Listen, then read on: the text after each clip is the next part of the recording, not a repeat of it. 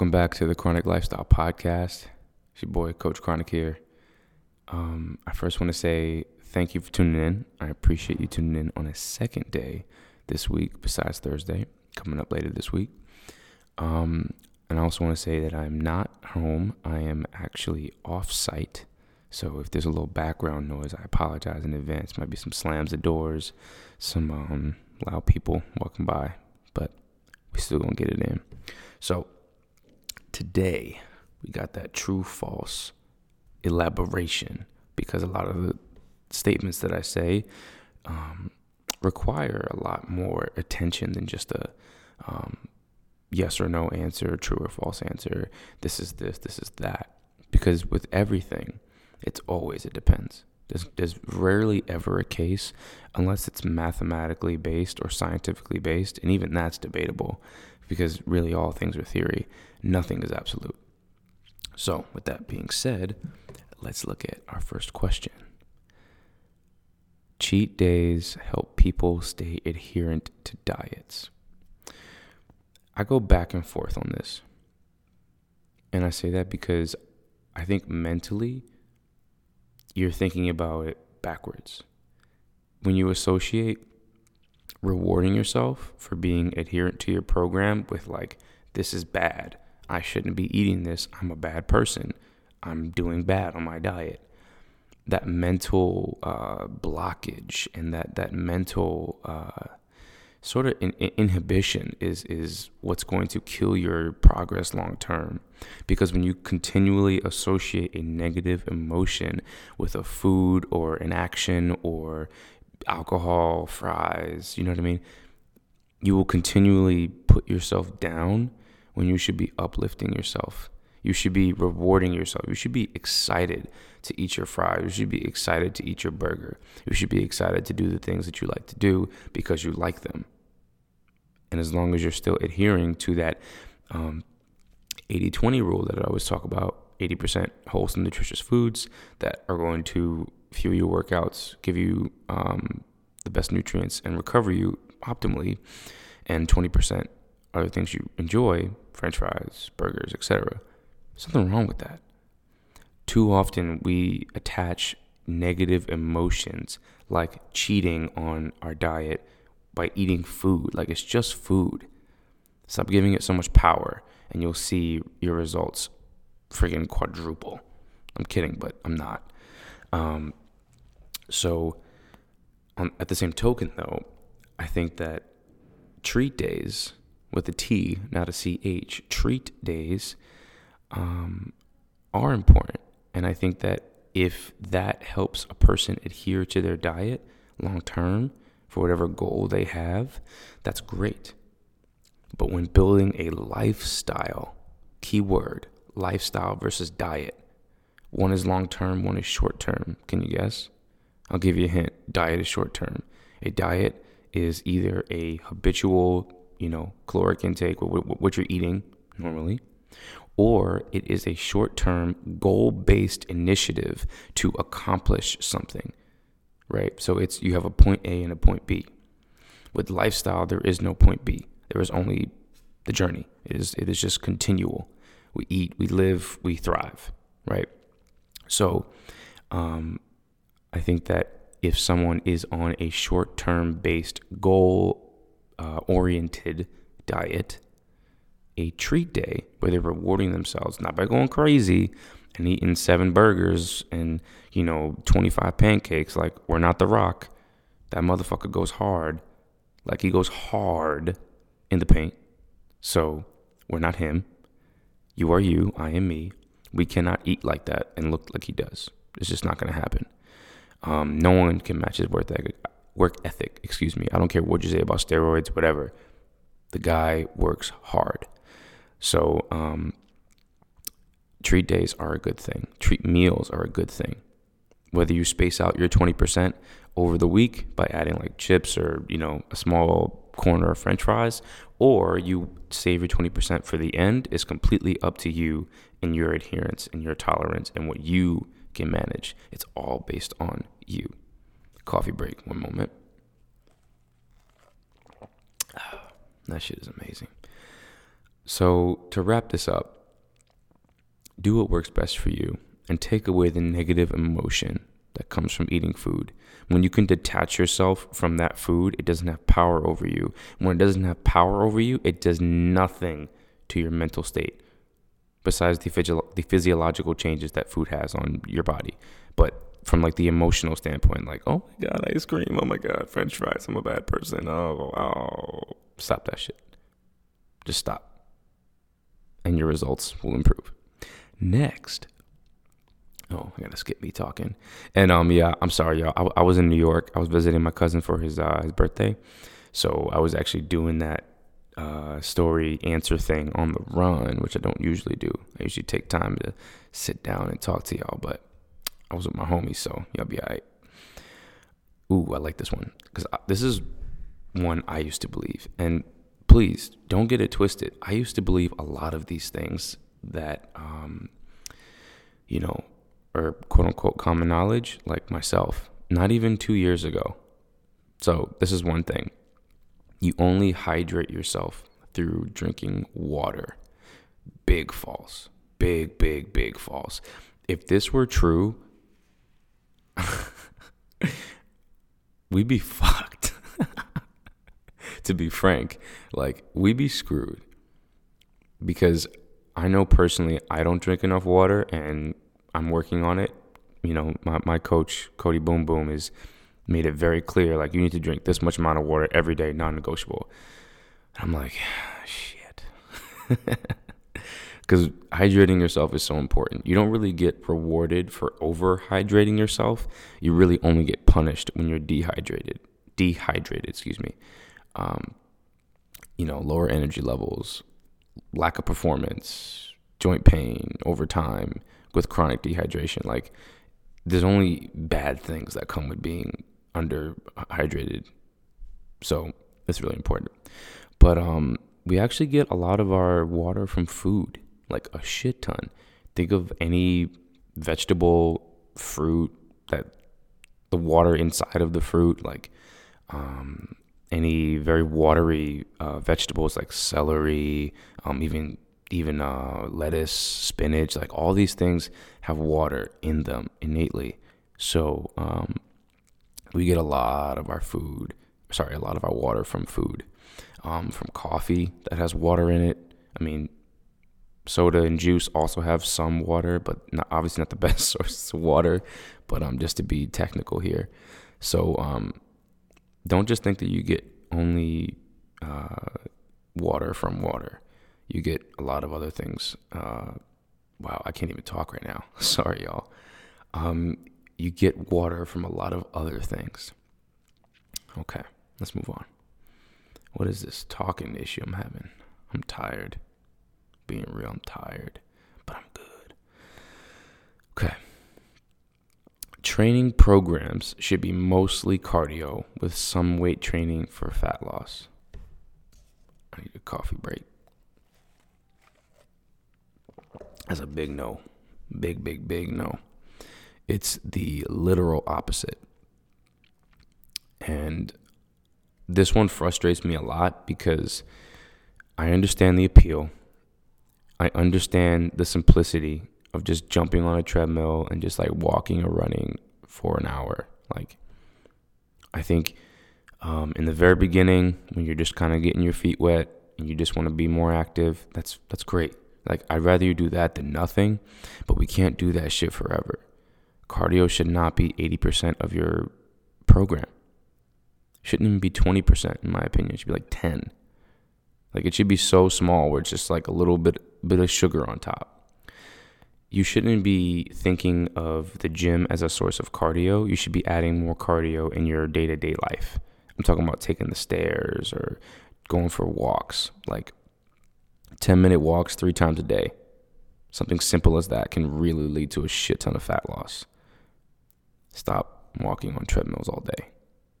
So, your training program should be mostly weight training with very little cardio for fat loss. Why? Because the best way to burn fat is to build muscle. When you build more muscle, your body quite literally has to work harder to carry that muscle on your body. So your basal metabolic rate, resting metabolic rate, depending on super technicalities that we're not going to go into because no one is in a lab right now. Your body's resting metabolic rate will increase slightly, not a lot. It's not like 2,000 calories or anything like that. But the amount of calories that your body burns just to be a body, to be a human, to digest and to pump blood and to do basic things increases because it has to work harder with all the muscle you're carrying. So just by that fact alone, if you can even increase your resting metabolic rate by 150, 200 calories over a couple months, like that's fucking great. And that's daily, by the way. That's just 100 to 250 calories that you don't need to eat because your body's burning that for you. So it's helping you get into that deficit if you're trying to lose weight. So building more muscle will help you burn fat the best, by far. Next. Ooh, this is a good one. Protein from chicken is better than protein from a protein shake. And I got a question for you. How many proteins is a protein to make more protein? The answer is yes. This one was actually pretty split decision. There's a lot of people saying true, a lot of people saying false. It was 52 to 48%. It's pretty good. I'm happy that this is such a split decision. So the word better in this context is kind of like because it all depends, right? Again, there's that D word again. Depends. It depends on the person's schedule. It depends on how much chicken they can handle. Just like mentally, like I don't want to eat any more chicken. I hate chicken, blah, blah, blah. There's so many factors that go into whether this is better or not. I, of course, will always shoot for whole foods over supplements, just because you want to build a habit around eating whole foods and not using as supplements. So those should be like the last things or like add-ons. Now, with that being said, some people, like I said, have very busy schedules and they can't get all the protein that they need in meals. So I think protein bars, protein shakes, like on the go, if you're like someone who travels a lot of my clients are consultants and they're always on the road. And for them to get all of their protein from whole foods is sometimes unrealistic, simply because they're on a plane for 5 hours and they get like one meal from the plane. It's not that great, right? So, yes, a protein bar and a protein shake is not technically a whole food. However, it is better in this case because they can actually adhere to their macros and see the gains they want to see.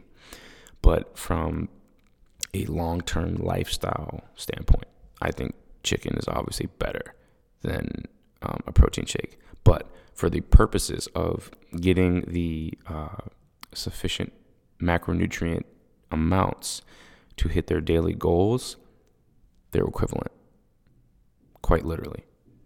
So it really just depends on what your schedule is like, how much chicken you can eat, whether you like protein shakes or not. Like, it just completely depends on the person. So, yeah.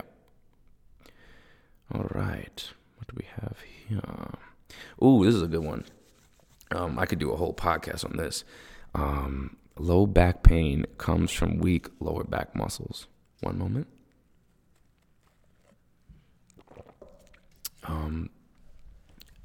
Little side rant here. I get a ton of DMs from people saying like, yo, my shoulder's fucked up. Can you fix it? Or like, my hip is messed up. What do I do? You know, my scapula is like off. Help. And I can't help you. And the reason I can't help you is because it would be negligent for me to say, oh yeah, that's this, do this. Because I don't know your story. I don't know your medical history. I don't know your training history. There's so many things I don't know about you. that for me to just prescribe some training exercise or some mobility routine or exercise simply based off a photo or my shoulder hurts, like, it's just like, I can't do that. It's quite literally negligent for me to do that. I'm trying to think of a good example to match this. It's like if you went into a doctor's office and then you said, my stomach hurts, and they gave you penicillin.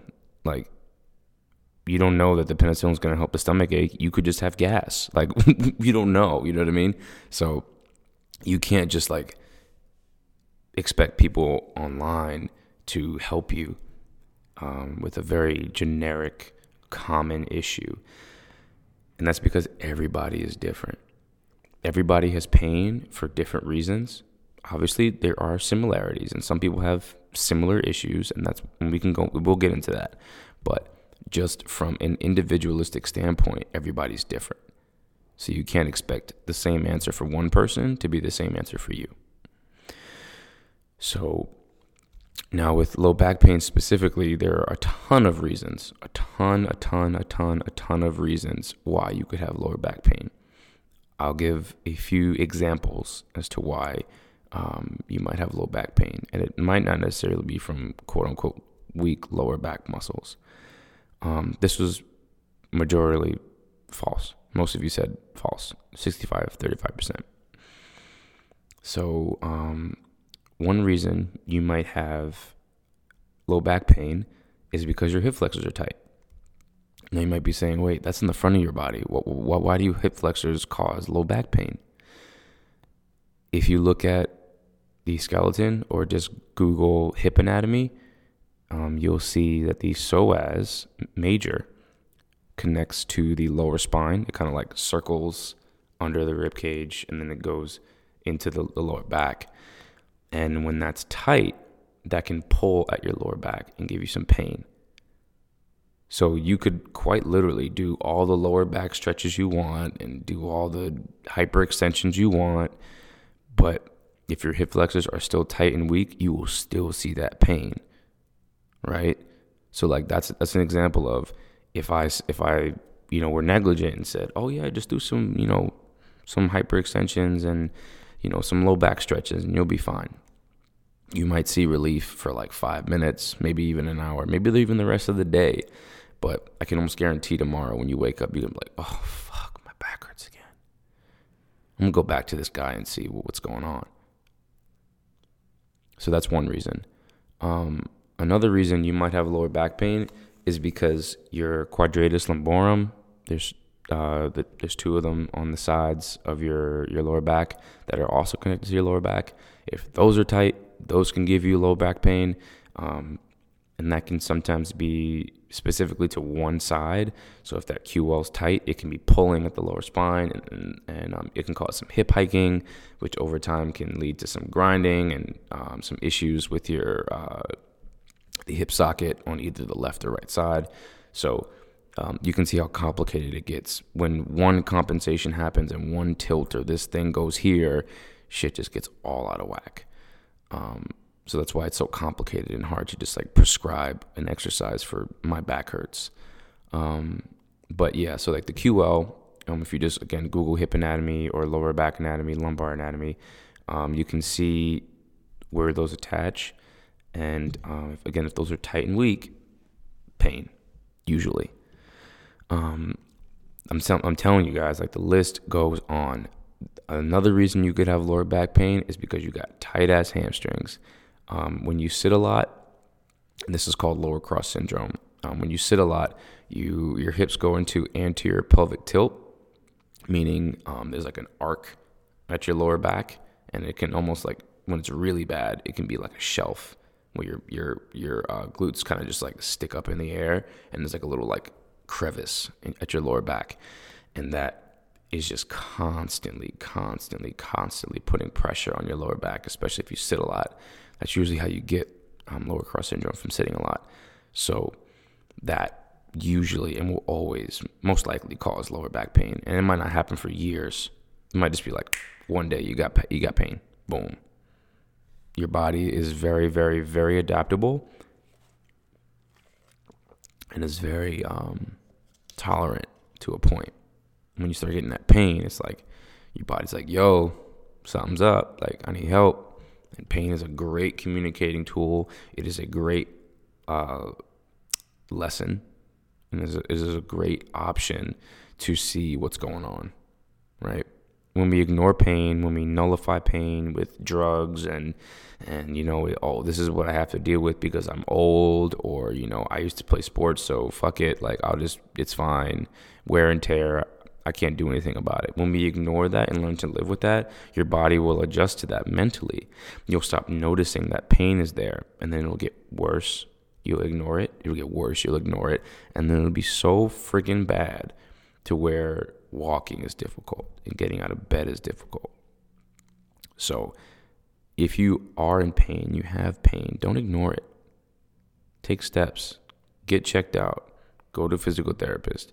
Go to someone you trust to help you out and assess you and see what the fuck's going on with your body so you can get some help.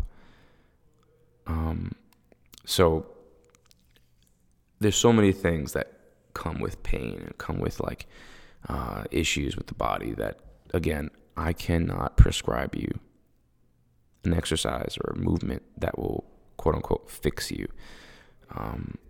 Fixing takes hard work, dedication, and consistency above all. So when you do get assessed, or if you get assessed, to my clients listening to this, I talk about this all the time, right? Take the advice and apply it consistently and then see how it feels. If you do it however many times a day or a week the person says to do it and you see no changes, you tell them, hey, I've done this for 3 weeks now. There's literally no change. What's up? And it is that person's job, quite literally, to say, okay, let's take another stab at this and try something else. And if they can't help you, if they're like, well, I thought these stretches would do it, you got to go somewhere else. Because they can't help you. Like, they can't. And you shouldn't accept anything less than the best for you and your body, because you got one body. Like, you got one. Ain't no coming back. So I ain't trying to live in pain for the rest of my life. I know you ain't either. So take the time, be diligent, be consistent, find someone that will work with you and help you to what you need. So, yeah. So don't ask me to help you with your back, because I'm not going to help you. I can't help you, quite literally. Okay. So that is it for today. Thanks for tuning in. A couple things coming at you soon. I got another podcast this Thursday. I don't remember who's on this week. I have to look at that. It might be my boy Danny at Iron Crew Athletics. I'm pretty sure it is, but I gotta double check. So look out for that Thursday. Chronic Strength is still in development. I know. It's coming soon. All right, y'all.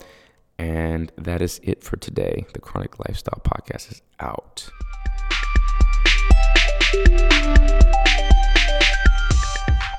What's up, y'all? Thank you so much for tuning in. I really appreciate your time. And if you enjoyed what you heard and you enjoy all my other podcasts as well, please give me a 5-star rating and review. It really helps me climb the iTunes charts and gets my message out there to more people who have more questions, like I said before, that may be your own. All right? Thank you so much. Peace.